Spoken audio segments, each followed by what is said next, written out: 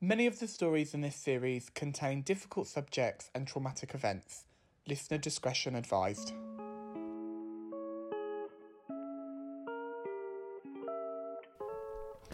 First story of the evening was from Bev, who runs an organisation called Helping Hands.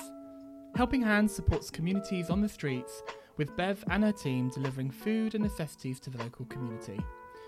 What I found particularly interesting about working with Bev was that she didn't automatically make a relationship with herself and her story as a political story, but only through conversation and many Costa coffees, we worked with Bev to develop what became an ownership not just of her story but of herself and herself as a political body.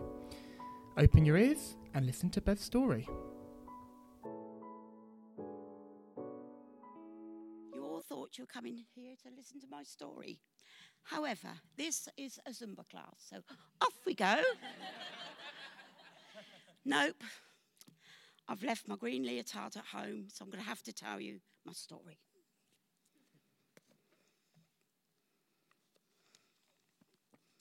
Performing here in front of you tonight is totally out of my comfort zone.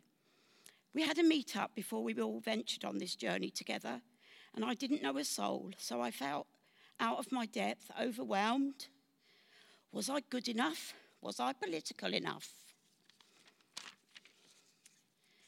My name is Bev, and I'm the founder of Helping Hands in Portsmouth. I was born to stand out, not blend in. We work with the homeless. We offer 3 breakfasts a week and a Sunday evening meal. The first person we met told us to fuck off. I said, "Oh, did you want 2 sugars in your coffee then, love?" I thought I could save the world. I've always done caring jobs in the community, working with adults, working with children with learning difficulties. I even set a lesbian mothers group up in Bristol, which has really helped me to do the work I do with Helping Hands. I always treat them with love, respect, and compassion. A lot of them call me mum, and I really don't take this lightly. As when I was young, very young, only 7, my mum left. We told she'd gone to the laundry. Well, she must have used vanished because she didn't come back. So I'm really blessed that they think of me so highly that they call me mum.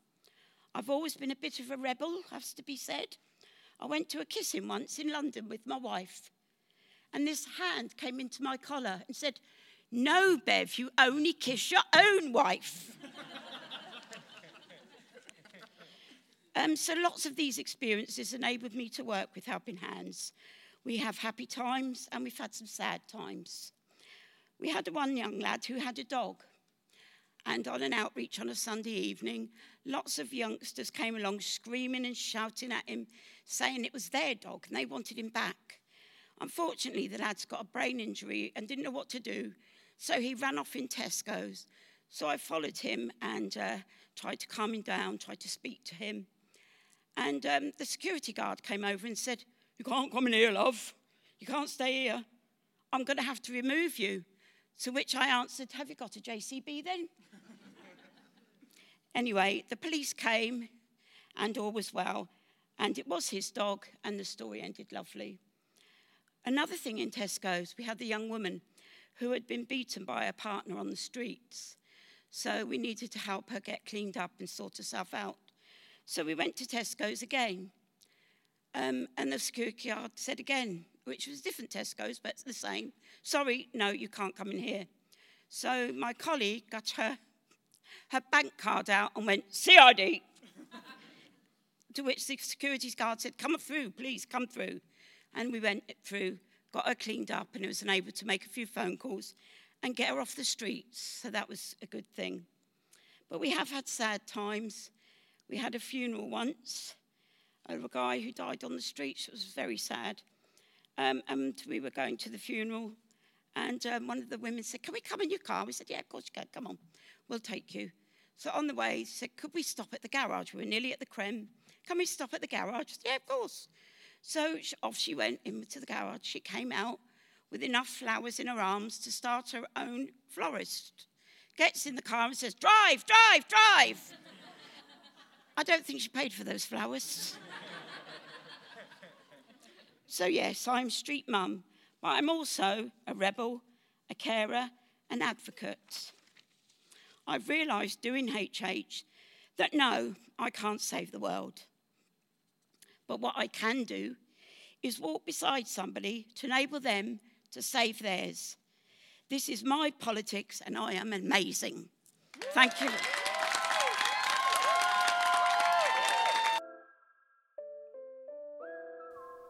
And that with Oh, sorry. Let me do it again. It's wrong. Me first. Yeah, you go first. And that with Oh, God, I've got my lisp. I can't say it. Do you want to do it? Because I can't. I got a lisp it. And that was Bev's story. I had the pleasure of catching up with Bev actually not long after we sort of wrapped the shows, and it was lovely to hear how much Bev had enjoyed being part of the project and telling her story and starting to recognise herself in a different light. But Bev's also, again, caught up with you recently and let us have a few of her own words to tell us what it meant to take part. So again, these are Bev's words. Being part of Opal Nights was an amazing opportunity that I felt, hell no, Bev, you can't do that. It's totally out of your comfort zone. But after a bit of thought, I felt, come on, Bev, you can do it. I was quiet and shy at first, which is like me, but I soon found my voice and gained a newfound confidence working with Josh. Josh was amazing. They were kind, gentle, helped me put together my story and always had faith in me. I loved being on stage and doing my story. Sometimes I don't get noticed for HH, but for being on the stage, thanks so much for the opportunity. I think that kind of sums it up for me with Bev, that actually she does so much for people in the community and it often sort of goes unseen. She doesn't take the limelight very often and allow herself to be recognised, celebrated for what she puts out and for all those people that do call her mum. And I think this was a really gorgeous opportunity to see Bev take the stage. And right at the beginning, I don't think she believed she was funny. And then she learned to trust herself and drop those little funny moments into that story. And I just think seeing her confidence grow and seeing her do that was just gorgeous. Yeah, and like when we were working on the story, she kept coming up to me and being like, oh, I've thought of this joke I'm going to say, or I've thought of this. And it ended up her adding like almost stand up to it. And it was a perfect way to open the show. The Zumba was so funny, and she had a little dance with her feather boa and hat that went alongside it, which, I mean, I felt like I wanted to go do Zumba if Bev was doing it. Right. I was well up for it. Very much so. It's very much that. And she's just so funny, and she tells you a story and you're engaged and you want to hear more about her life.